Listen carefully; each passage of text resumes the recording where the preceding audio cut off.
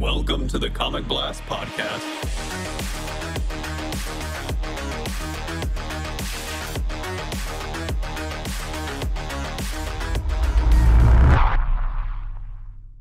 Welcome back, everyone, to the Comic Blast Podcast. I'm one of your hosts, Grayson, and with me is my fellow Spidey bro, Keenan. Yeah, they know what time it is when it's just us two on an episode. They know what they're about to get. Exactly. It's been a bit since we've done our Spider-Man 3 review, but now we're bringing our Amazing Spider-Man review.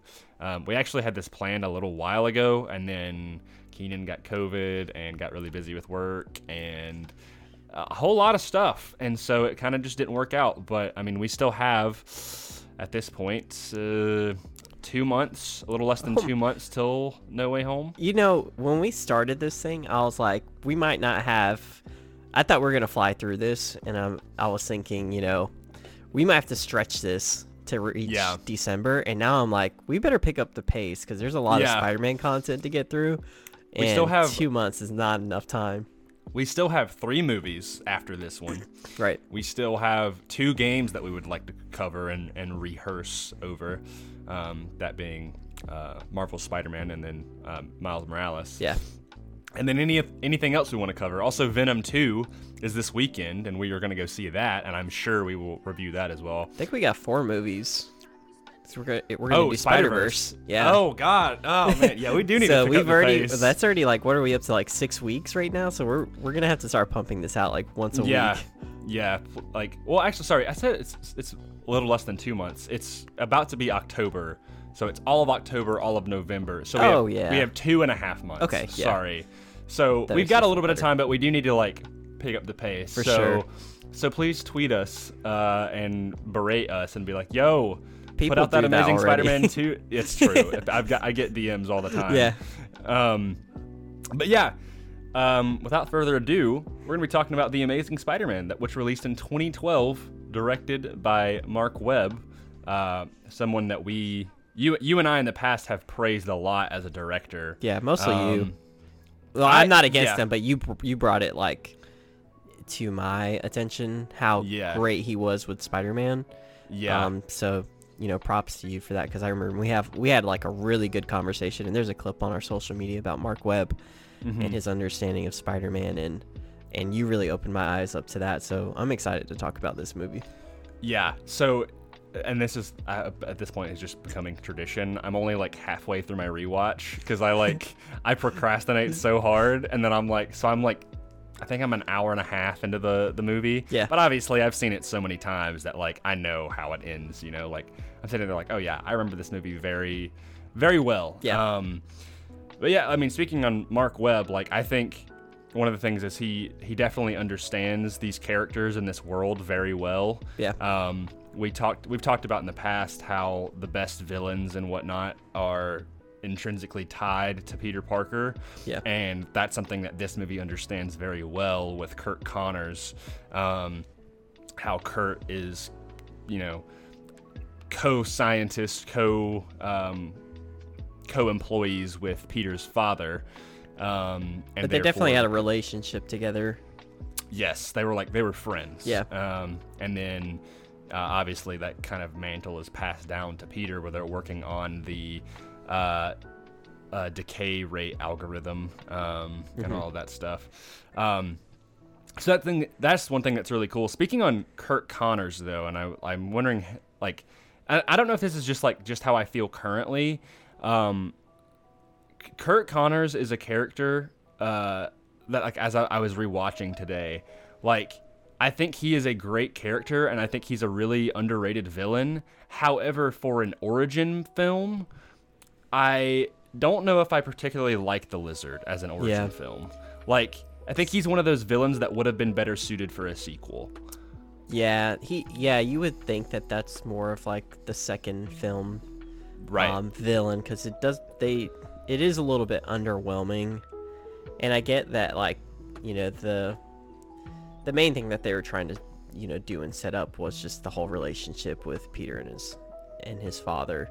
Mm-hmm. But yeah, it is a bit of like, you know, when you think of Spider-Man and it's in Spider-Man's Rogues Gallery, Lizard is like bottom tier of like It's villains. pretty you're bottom thinking to about. mid-tier, somewhere in there. Yeah, so it is a little bit underwhelming, and then because especially coming off of the Raimi films, and you started strong with Goblin, and an argument could be made that you probably took that storyline out a little too early by killing off Norman. But Yeah. they still kept Norman around for like, you know, some important themes throughout the trilogy. Yeah. So that kind of worked out. But yeah, going to this film, it was very, you know, it seems like they kind of played it safe with the villain and a lot of like the plot points. They didn't really do anything to take any major risks. It was just kind of like by the book, like, let's make sure we nail this. And, you know, the heart of both of these movies is really just nailing Peter Parker and his character and the relationship that he has with the people around him. So I think that for me, that's what's always carried this film was Peter. You know, him, you know, becoming Spider-Man and his relationships with other people. Yeah, it's interesting, Peter's character arc in this. As I'm watching it, I'm realizing, and people, I think, kind of gloss over this because people focus on the fact that like Peter is quote cool in this movie when I personally don't think he is that cool. Like I think he's a bit of a wallflower. He's very socially awkward. Yeah. Doesn't understand social cues. Like he's very angsty. Yeah. And all of these are very accurate to his character in the comics. People will always compare like, oh, which one is the most comic accurate? It's Tom, it's Toby, oh no, it's Andrew, or whatever. I think in terms of an origin film, this is the most comic accurate for Peter Parker, where he's not like the best dude, you know, like he's a decent kid, but he's not like the greatest kid ever, you know, like he forgets to bring the eggs home and he forgets to pick Aunt May up, and he's very selfish and arrogant in the beginning until he learns some of those lessons. He's obviously very smart and does well in school, but he can be a jerk sometimes. For sure. He's like the modern day outcast, where he's not like your cliche nerd that you see getting picked on in movies or maybe in real life. He's just more of an outcast, and he's one of those guys that he is cool, but people don't necessarily take the time to get to know or understand him because he is that outcast. Because he can be cool, as you can see, like when he's talking to Gwen, you know, it is a little bit awkward, but at the same time, he's still got like, you know, a bit of confidence, and he's really good with banter with her back and forth. So it's not like, you know, he's completely fumbling over his words trying to talk to her. You know, it's just like somebody had to find a way to break through to him.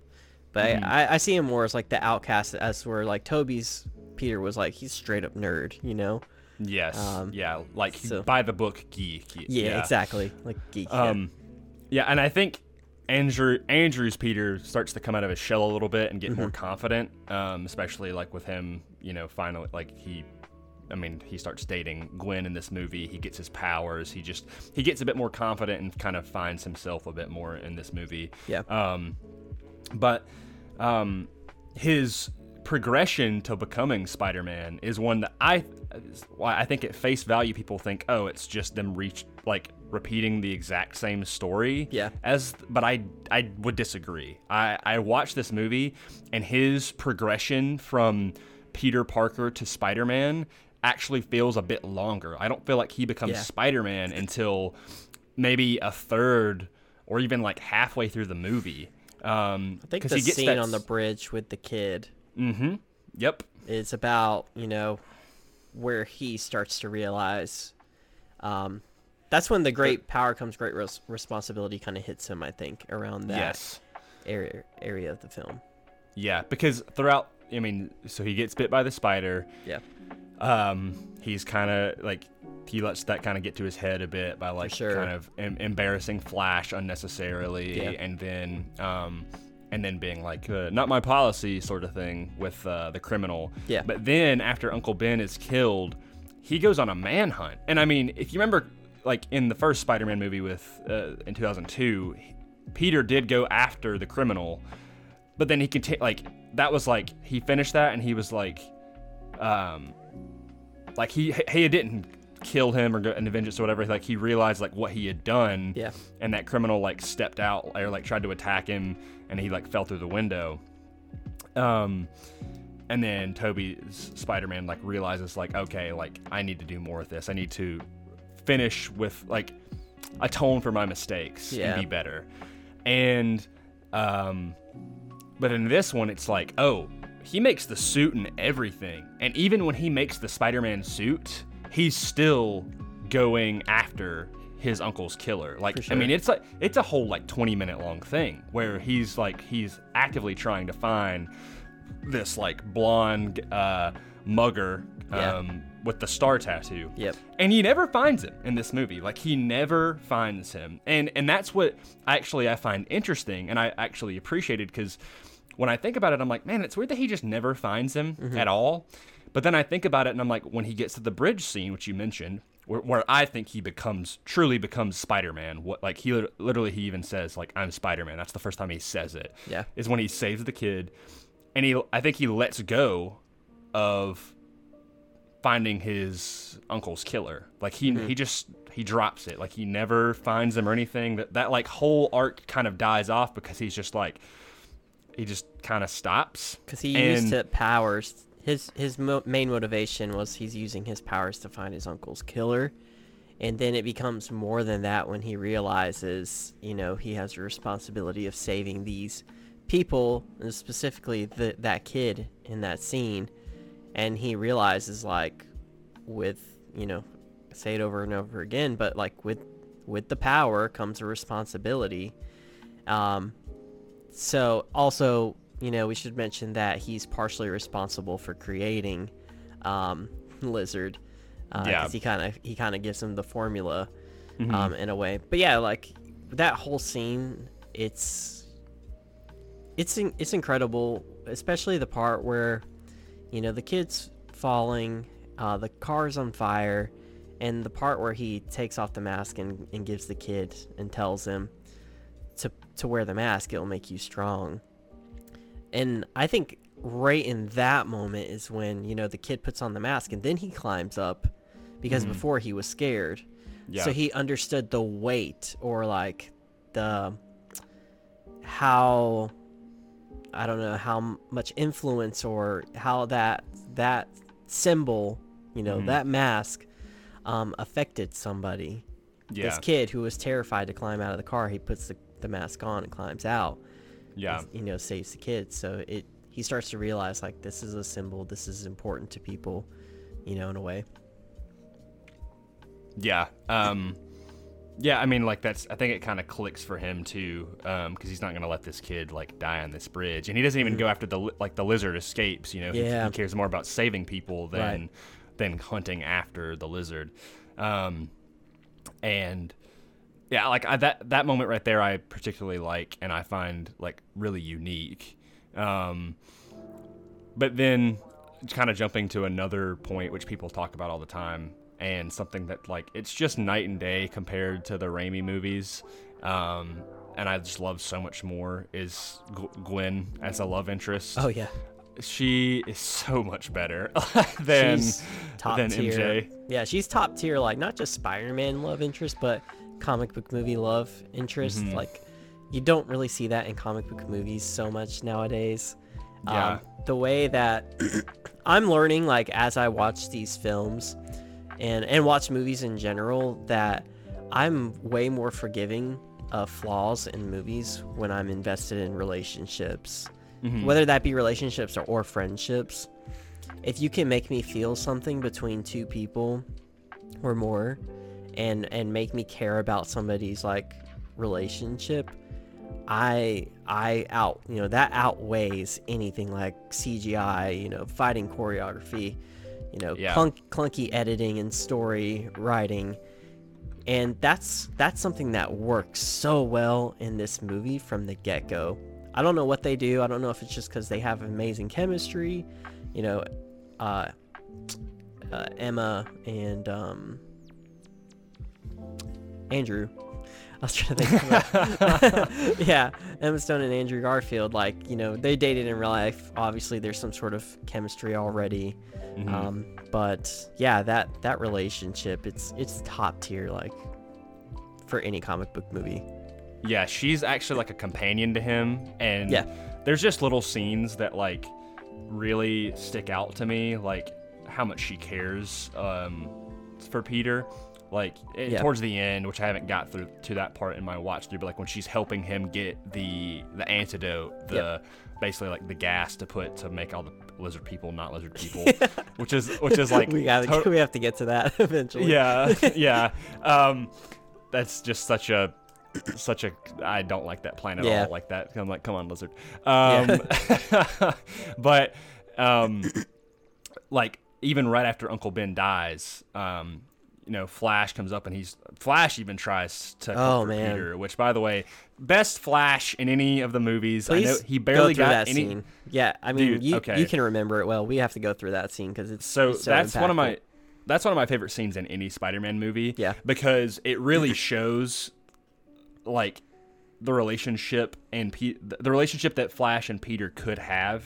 Yeah, because in the comics, Flash and Peter, like, they end up becoming best friends. Like, they truly, like, their relationship makes a total 180, and they actually become, like, best buds. And Flash is a huge fan of Spider-Man. And so, and even though, like, Flash is a jerk from time to time, like, in that scene, he comes up, and he got humiliated by Peter and everything. He comes up, and Peter's like, not now, Flash. And then he kind of reaches out and, like, puts his hand on his shoulder, and he flips him around and like pins him up against the locker, and he says a very subtle line, which is like, it says like, feels good, doesn't it? Like, and it's a direct reference to like Flash lives in an abusive home, and that's one of the reasons like why he takes out a lot of it. He takes out his anger on other people, and he's like, it feels good, doesn't it? And he's like, listen, I'm sorry, and and Peter just kind of drops him and lets him go, and he's like, I'm sorry about your uncle, and then he walks away, like, clearly distraught, and Gwen kind of stops him and just gives him this hug, and Peter still, like, obviously he's very upset, and he kind of accepts the hug and goes on, but like Gwen very much cares for him, and it's just something that, like, I love that they show Peter with this like emotional vulnerability, that's like, it's just very integral to his character. It's one of those moments that I love in specific Spider-Man scenes, seeing Peter just like really be in his feels, like, and you understand what he's going through. Like, I think about the scene in Spider-Man PS4 with Otto, right he beats Otto, and he's like, you're everything I wanted to be, like, or just like any good emotional scene like that. That's just a really beautiful one to me. Yeah, and it's one that makes me want even more of Flash Thompson. He was in a deleted scene in the second movie after graduation, and it makes me really sad that we didn't get more of his character, because the most Flash we've ever gotten has been in the MCU, and I'm a big Flash Thompson fan. Like, I have the Agent Venom comics right here in front of me that I spent a pretty penny on, because I think his character is amazing, and I love his arc. Like, in the comics, he starts off as a bully, and then he becomes best friends, like, and college. I think they become college roommates at one point with Peter, and he really just turns his life around. He enlists in the army, and he sacrifices his own, like, he basically sacrifices himself to save his commanding officer, and in the process loses his legs, and then is given a second chance by the government with the symbiote to become Agent Venom. And even when he's Agent Venom, even though Agent Venom kills people and whatnot, he prioritizes saving people. Like, that's what he does. Like, he will put the mission at risk just to save other people. And, like, obviously his commanding officers and stuff do not like that because they're the military, but he's like, it's what Spider-Man would do, like, and that's an awesome thing about his character. And just like, Flash also reaches out to Peter, like, when moments get hard. Like, I read a comic recently where J. Jonah's wife dies, and it was like, Peter beats himself up for it because he thinks he could have saved her when he really couldn't have. She sacrifices herself to save Jonah, and and Flash tries to go comfort him, you know, like as like a good friend. And it's just moments like that I'm like, man, I think we deserve to see that on screen, you know, because people are people are aware of him and Harry Osborn's relationship. In the comics, that kind of falls apart. But it's like, man, like I've had personal scenarios where there's been people that I have been quote rivals with, or like say like there's been bullies and stuff at school that like once you kind of get to know them and like kind of get down to their core, they turn around, like, and it's a very real thing. Like sometimes people just need a little bit of love and friendship to kind of turn their heart around. It's like, it's a defense mechanism, you know, for hurt people. And, you know, not for everyone, but, you know, in Flash's case, that's what it is. I'm trying to think, was there ever, like, in the Raimi movies where I don't think, like, MJ ever comforted Peter at any point in time because of Uncle Ben's death? Uncle Ben's death? No, not at all. So, like, it was mostly, like, all that weight went to Aunt May. Like, that's, you know, you saw Peter's emotions through that, but it wasn't, I can't really even think of Harry so much. No. Having like a moment with Peter. After Uncle Ben dies, he just kind of becomes Spider-Man. And I think that I remember there was one moment like that Norman says something to Peter at the graduation. He's just like, I think he says something like, your uncle would be proud. And he's like, thank you. Like, you know, and then, but the only time that I can remember MJ being kind of like intentionally trying to comfort Peter was in Spider-Man 3 when he figured out about his uncle's killer being actually being Flint Marko, and she goes over and she's like, I'm worried about you, you know, and he's like, don't be, like, all that stuff. So that's like something kind of unique to this movie then, to like have, you know, Flash try to, you know, extend his condolences, and Gwen being, you know, concerned about him and giving him that hug.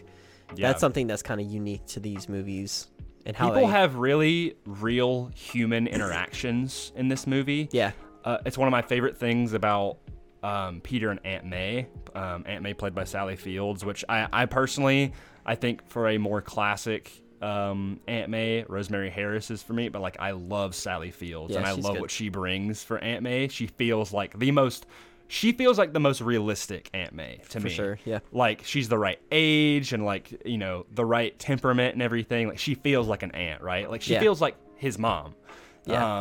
Same thing with Uncle Ben. Like, I love Uncle Ben in this movie. Like, I think he does a great job. I'm trying to remember. It's, is it Martin Sheen? I believe that's who plays him. that sounds about right. Yeah, I think they're both they just feel like an actual family to me. And they don't feel like, and this is no offense to Cliff Robertson or Rosemary Harris, but they don't feel dirt old. like they feel like proper aunt and uncle. It's almost like they're so old that you wonder if they have the ability to kind of care for him in the way that he needs, if that makes sense. Like, you know, when you get to a certain age, you're like, I don't have time to like worry about, you know, teenage nonsense. And I don't really know that that's what they're going for with this, but I like the age. I love the actors. And like you said, it does have like, you know, it does feel like they're a little bit more of a family.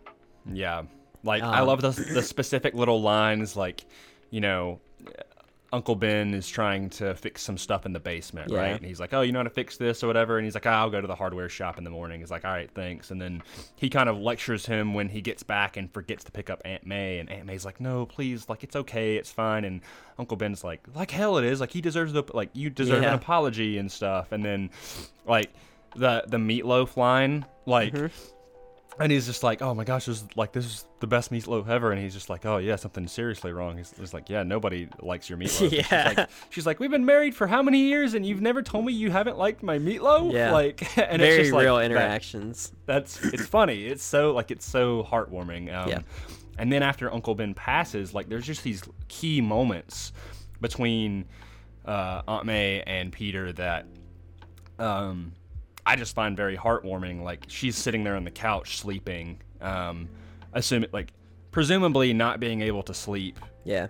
at all because she's grieving for Ben, and he just kind of puts the blanket over her, and then he comes back late, and he's obviously all bruised up, and she's just like, I can't sleep, you know, like I'm worried sick about you, like you go out every night, you come back with these bruises and stuff, like Yeah.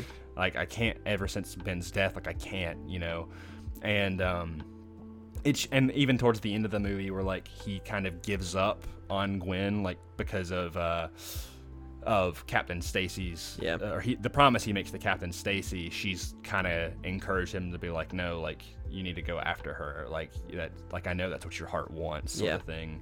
She just feels like, while the Aunt May in the Raimi movies, I think gives the just most amazing wisdom ever. I think the one in the Amazing Spider-Man universe feels realistic. Feels like an actual aunt, and I love that. And I'm trying to think, what are other details in this movie? I guess we can talk about the plot overall. I'll say I think the plot may be one of the weakest in this movie. Like this is one of those scenarios, and this is just me in general, but like I'm more attracted to character development than I am plot development. Yeah. Like I don't like I particularly consume media, whether that be read or watch or whatever, for the characters. I love characters. It's character-driven stories, not necessarily like, you know, plot-driven stories or hitting plot, you know, certain plot beats. It's about the characters driving the story forward. Yeah, and so the plot with the Amazing Spider-Man movies, both of them, I don't think are that great. They're not bad by any means, but this one specifically, like we were talking about the lizard people earlier, and like its focus on this, like it's the most sciencey of the Spider-Man movies. Like a lot of science research scenes and like, you know, test trials and all of that stuff. Like, and by the end of it, you know, the lizard is running around trying to turn everybody into giant lizards, and you're like, what? Like, like that's the most, like, thus far out of all the Spider-Man movies we reviewed, it's the most impractical of the villain motives. Like Green Goblin, like, I mean, Green Goblin's insane, right? Like he's the most insane of them. It's like Doc Ock, he's trying to like get this project, like he can get it to work again, you know? Yeah. And then by the end of the like Spider-Man 3, they're just trying to kill Spider-Man. Like they have a vendetta against Spider-Man, and this one it's just like lizard people. Yeah. Like when everyone's lizards, no one will be. It's the most like it's not to the point where I'm like disgusted at it and it's unwatchable, but it's very like meh. Yeah. It's just like you have the whole thing like Peter basically helps him turn into Lizard, and there's like a cool moment, his like arm grows back and you're like, oh wow, like that's awesome, you know, and then you learn to that's find a beautiful scene. Yeah, and then you find that this is actually not the best thing. Lizard has a lair in the sewers. There are lizards for some reason all crawling down the sewers in New York. Why are there lizards in New York, you know? And then Peter's trying to like, you know, spy on him or whatever. He's down in the sewers. Then Lizard finds out, you know, because of his camera that Spider-Man is Peter Parker, and he's just going to go to the high school and try to find Peter Parker, which the fight and everything in there is great. Like, great fight. It's awesome. Great one cameo of the best, from Stan Lee. That's just about to say that, one of the best Stan Lee cameos. But the whole fighting in the school is cool. It's a very unique like Spider-Man fight, because most Spider-Man fights are like you're swinging around New York. You know, it's something that's different. You know, just a different action set piece. So I have no real issues with that. But yeah, I mean, and then it's just like now he wants to turn everyone into these lizards, and that's when I'm just like, okay. And then you got all these cops turning into lizards, and it's just like, what are we doing here? Like it's kind of a mess. But you know, it's whatever. Like I said, like it's forgivable because I love Peter so much, and I love Gwen, and I love the Flash interactions. It's the you know, character moments for yeah, me. they set up Norman Osborn in this movie, but don't reveal him. But then you find like something's going on with Norman. So, and there's also like a lot of really tense moments too in the movie, specifically in Oscorp and like Gwen trying to sneak around.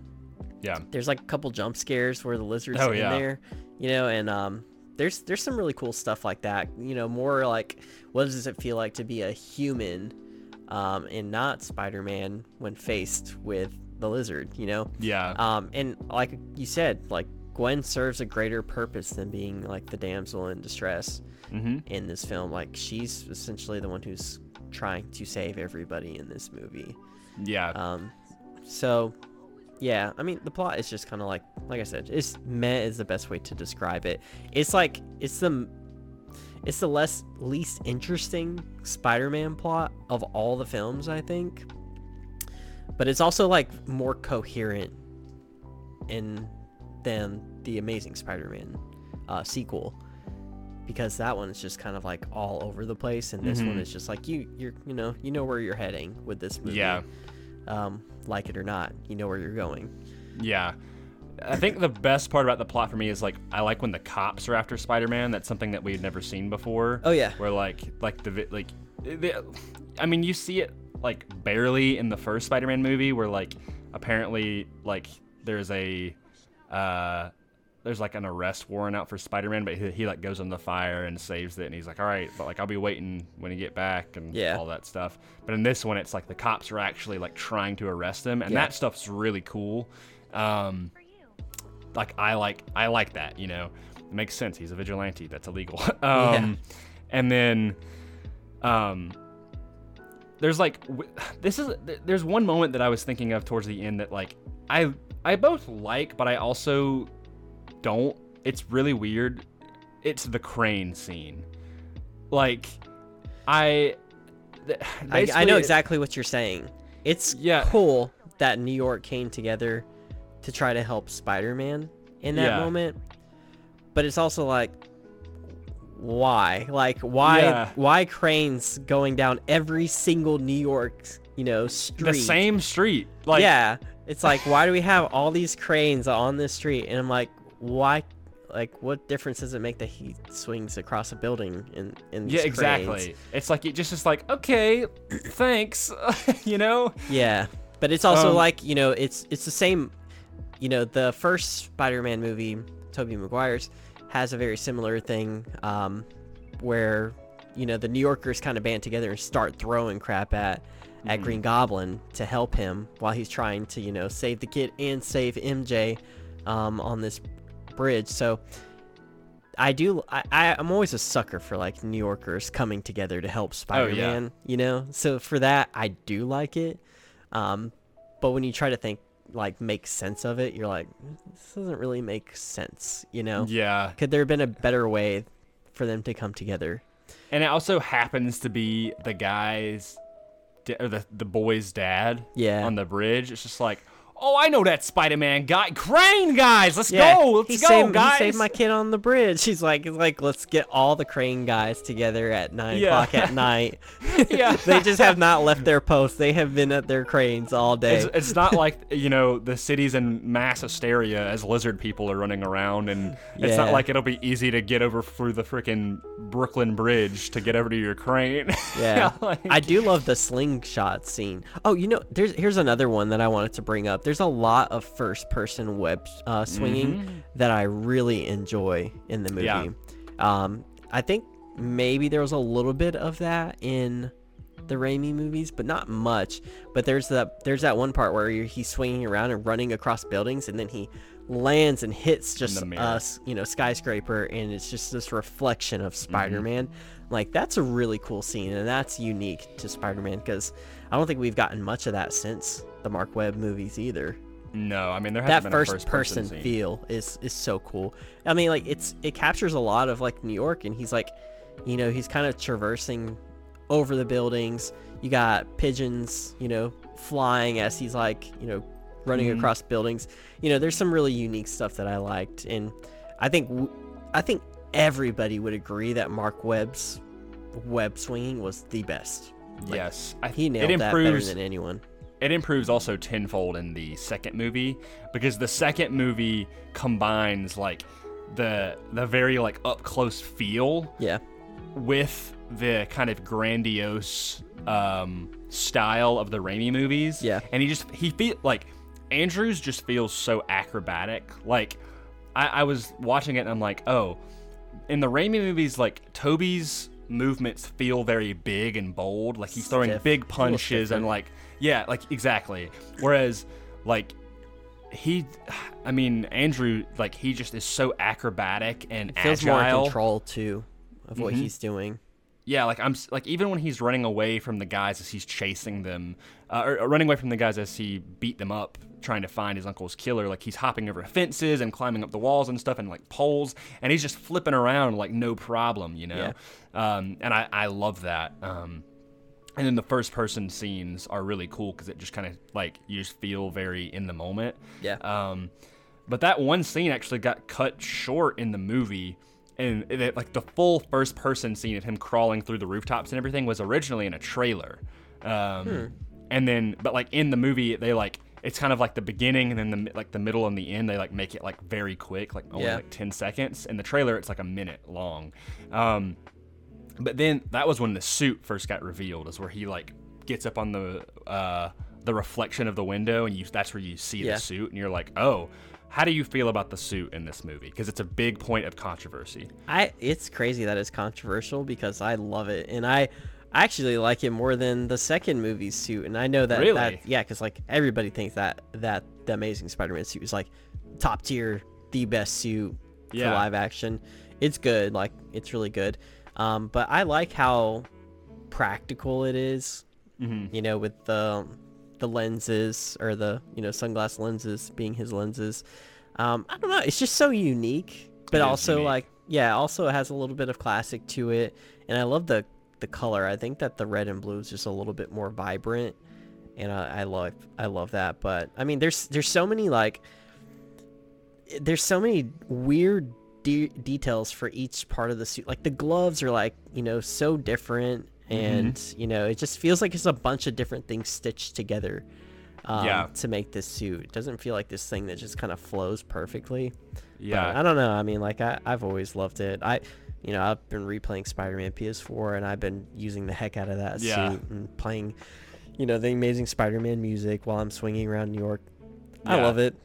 It's not like my personal favorite. It'd probably be like in the middle of like all Spider-Man movie suits, but... Yeah, I think it's super unique, and like I have no problem with it whatsoever. Like, and of course they change it very quickly. My ideal scenario would be like if they combined the second suit and the first suit into one, where like the really cool streamlined like red and blues going on his gloves and kind of like on his arms and everything.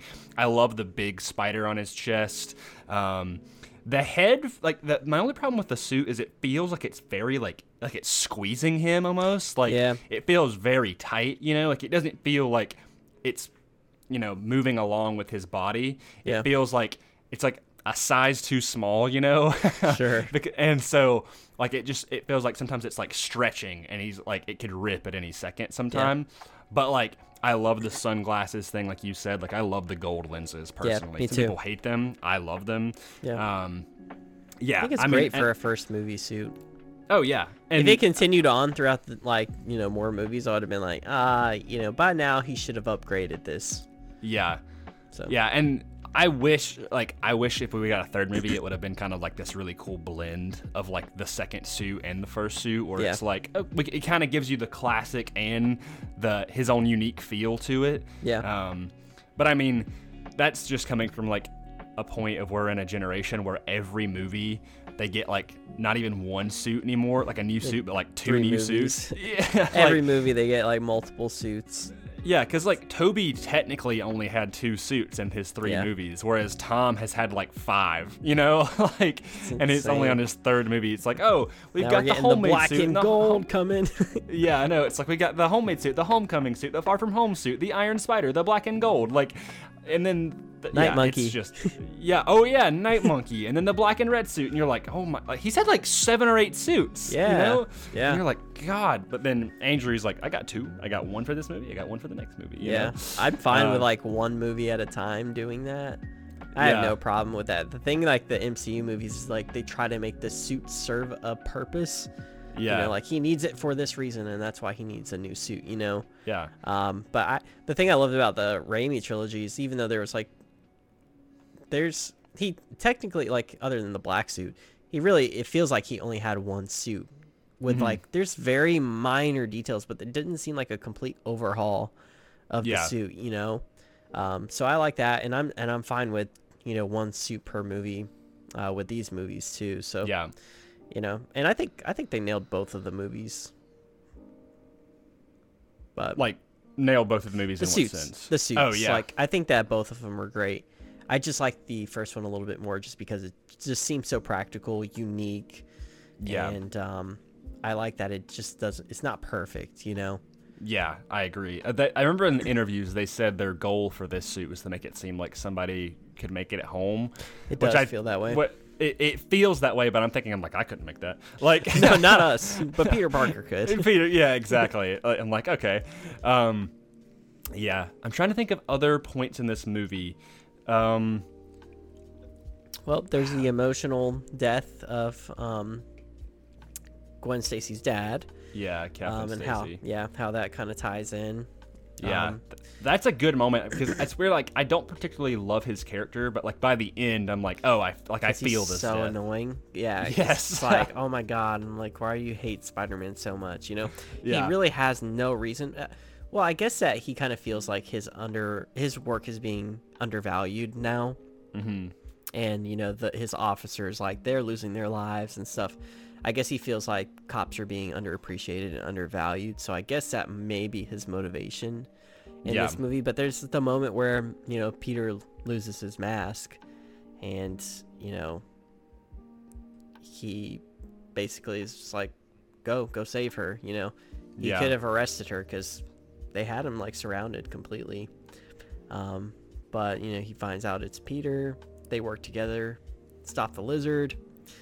He dies, and and then Pete is left with a decision. It's like, do I respect his dying wish that I leave her alone, or do I break her heart and stop talking to her, which he does for a while. Yeah, he does it for a little bit, and then he decides, you know what, screw it, it's worth it, But then it kind of goes into the next movie. Yeah. And then it is. And then it's not. It goes, very much back and forth. It's a lot, and it's something that's cool that they definitely took from the comics very well, is that whole, like, because she knows his identity and everything, like, it puts her at risk and all of that, and it's just something that's very intrinsic to Spider-Man. It's his worlds colliding, basically. Like, oh man, it's Spider-Man's life and Peter Parker's life. Yeah. One thing that I'm interested to see what you think of before I think we can wrap it up here pretty soon, but is the post-credits stuff in this movie and in this universe. What's the post-credit? I don't even remember what it was. It's the lizard in prison. And he's like talking to some guy, like the shadowy figure, the guy with the hat. Oh, so they were immediately like kind of trying to set up the Sinister Six. Yeah, they do it again in the second one. Yeah. Spoilers. And it's just like, oh, Sinister Six. Like, but I was like, I remember when I walked out of that movie, like 10 years ago. Wait, sorry, almost 10 years ago. Like in 11. Yeah, because I was like, oh wait, it's 2000. I was like 2012, not 2011. Yeah. So almost in 10 years. Being like, no, that would be. 10 I know a lot about Spider-Man, and I don't know who that is. Say what? That would be 10 years. In 2012. It came out in 11, right? I don't think so. Pretty sure Amazing Spider-Man came out in 2012. Oh yeah, it did. Yeah. Yeah. Because 14 was Spider-Man 2. Yeah. Okay. Yeah, you're right. Mm-hmm. 2011 is where like they started announcing Yeah. Or 2011 is when they announced the movie, I think, Yeah. that they were gonna like be remaking it, like early 2011. But yeah, I remember walking in the movie and being like, I know a lot about Spider-Man. Who the heck is that? And I looked it up, and it's like some really like obscure character that's just like basically just sets up the Sinister Six or whatever. I was like, okay, Yeah. sounds good. And this is at the time that like MCU post-credit scenes and stuff. Like, I mean, this came out the same year as the Avengers. Like, The problem with like the Mark Webb movies is that they do too much with all these secrecy, like secret storylines, where there's like there's something always going on in the background and nothing is ever really what it seems. And it almost went really bad with, even though there's a great deleted scene where Andrew Garfield is amazing acting. We'll get into it with the second movie, but that whole storyline could have really just muddied everything in this universe.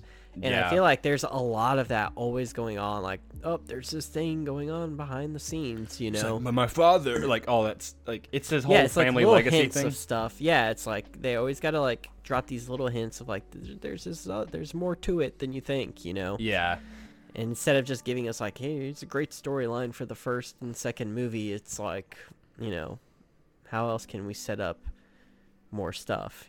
yeah. So Personally, I don't, and this is a critique I also have with these movies, I don't particularly love when they tie in Peter's parents to like him as Spider-Man. There's a storyline in the comics where they're revealed as like secret agents, that like, and they come back, they weren't dead, and people did not like it. And I'm like, it's never really been a big thing, like this whole like secrecy behind his family and his parents and stuff. But like, for what they're doing for this universe, I don't hate it. Like it could have been a lot worse. And I'm glad that they don't take away the focus from Aunt May and Uncle Ben. Like, that's still very important. But it's definitely them trying to do something new, where it's like Peter's parents were mentioned like one time in all of the Raimi movies. It's just like, oh, my parents are dead. I live with my aunt and uncle. Like that's really what he says, and you're like, okay. There is I guess they're dead. There is that conflict in the movies where, it just seems like it's frustrating to Aunt May and Uncle Ben because they see themselves as the parents and the ones that were there. And I think Sally Fields even has like a line in there where she's like, I raised you.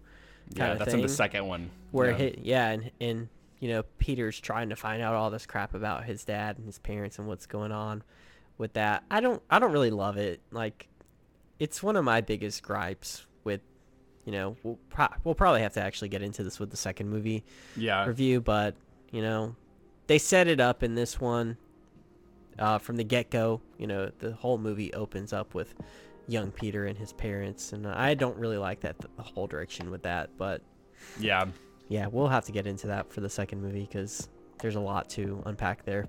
Yeah, there's a lot more that they tie into all of that stuff. But yeah, the last thing I wanted to mention that I think is super underrated is the score in this movie by James Horner. Yeah. I definitely like Hans Zimmer's score in the second movie a lot better, but I think James Horner's score works amazing in this movie. Like, it works beautifully, and it's something that I wish in the second movie, when Hans Zimmer came along, he would have taken more of James Horner's stuff, because it's basically just erased. And I think it works perfectly for this movie. And it's just because The Amazing Spider-Man 2 has a drastically different style and tone than the first one does. This one's a lot darker. It's a lot more personal, for lack of a better term. So like the soft cues and the music and like very, very ambient brass instruments and stuff like that. Like, it's not super big and epic, whereas like The Amazing Spider-Man 2 is like in your face music. It's like a mix of The Amazing Spider-Man 2 is like a mix of this like techno dubstep, lots of electric guitar, and then this like very in your face like brassy, theme. The movie starts off like doo doo doo, like, right in your face, and you're like, this is awesome, but like, what happened to the old one? yeah, like, this is epic. But I like the first one too. So, and like, just a teaser, I don't really love the score for the second Amazing Spider-Man movie. Whack. I know people do. Whack. But it's just not my thing. So the second one, we'll get into it in a second. Yeah, for It's sure. fine. Don't worry about it. Don't worry about it. Don't worry about it. It's fine. we're just giving people a tease for the Yeah. next one. So stay tuned. Yes, I think it's going to do it for this episode, unless there's anything else we forgot. I'm trying to make any other mental notes. We talked about Gwen, she's awesome. Peter, really well done. Andrew Garfield's performance, really good. Uncle Ben and Aunt May, awesome. The lizard, the music. One last thing. What you mentioned, the action scenes, like, they're good in this movie, but in terms of the grand scope of all the action scenes in all of the movies, it's definitely in the bottom for me. Like, Yeah. I think the best action scenes are like in Spider-Man 2, 3, and The Amazing Spider-Man 2. I think those have like awesome action set pieces. Yeah. Like I think about the Times Square fight scene coming up in the next movie, and like that's Sure. amazing. Spider-Man 2, the train scene. Spider-Man 3, when they're in like, every fight scene and action set piece in the third movie, I think is amazing. Yeah. This one, definitely like I'm watching the action, I'm like, this is good. But I'm not like, oh my God, like nothing Yeah. mind-boggling. Yeah. There's never a moment where like Spider-Man 2, for instance, like the whole subway thing, it's one of those things where you literally get sucked out of like the world that you're in. Yes. And it puts you into this action scene, and like that's all you can think about or focus on. Like I'm not looking around the theater or people around me or anything. I'm just like, You're oh like- my God, like your eyes are glued to what's happening, and you're trying to retain all of what's happening. And there's definitely no moment like that in this movie at all. Yeah. But It's there's de- still some enjoyable stuff, and there's some creative like ways that he whips. Like I love the way when Lizard is in the school, and Peter or Spider-Man kind of just like is literally climbing around Lizard like a spider and webbing Yeah. him up, and I'm like, that's cool. That's Yeah, something I that's like new that. and creative. But there's no like huge thing where it really just like the third act of the first Spider-Man movie where Spider-Man and Green Goblin are facing each other, and it's just like very dark and brutal fighting. You know? And I think like they kind of just like stop playing music, and all you hear is the sound of the punches Yeah. and the weight that they carry. So yeah, there's nothing like that in this one. Yeah. It's It just, feels like, the solid. closest to me to like Venom, where it's like the Venom Sure. action scene. I'm like, oh wow, there's like 3 action set pieces in this entire movie, and they're like not remarkable at all. Because you Like, don't know what's going on. It's just a bunch of like, there's just a bunch of symbiotes clashing to each other, and I'm like, I Yeah. don't know who is winning right now. I'm just like, Yeah. it's just a bunch of slime getting thrown together. Yeah, this movie, it's and this is the last thing that I'll say, and I think we're done. Yeah. The Amazing Spider-Man can sometimes just be really dark. Like it Yeah. just feels like it's nighttime all the time, which it works for the vibe of this movie. That's what they were going for. But sometimes I'm like, dang, I want some more daylight in this movie. Which Yeah, the for second sure. movie does that very well. I think Yeah. the second movie does a beautiful balance of both nighttime and daytime. Yeah. And it's just very colorful and vibrant. Where this one feels a lot like it. I mean, they advertised this movie as it being like a darker, like it was like the untold story, right? Yeah. That was the marketing. And this is coming off of like the heels of the Dark Knight movies, and in a few years, a year after this, we get Man of Steel, right? Yeah. Like kind of like the darker, grittier stories, and it's like, all right, like appreciate you guys trying something new, but for Spider-Man, darker stories are few and far between, and I love the darker stories, but like the origin story, while it has darker moments, it doesn't Yeah. need to be nighttime all the time, you know? Yeah, I gotcha.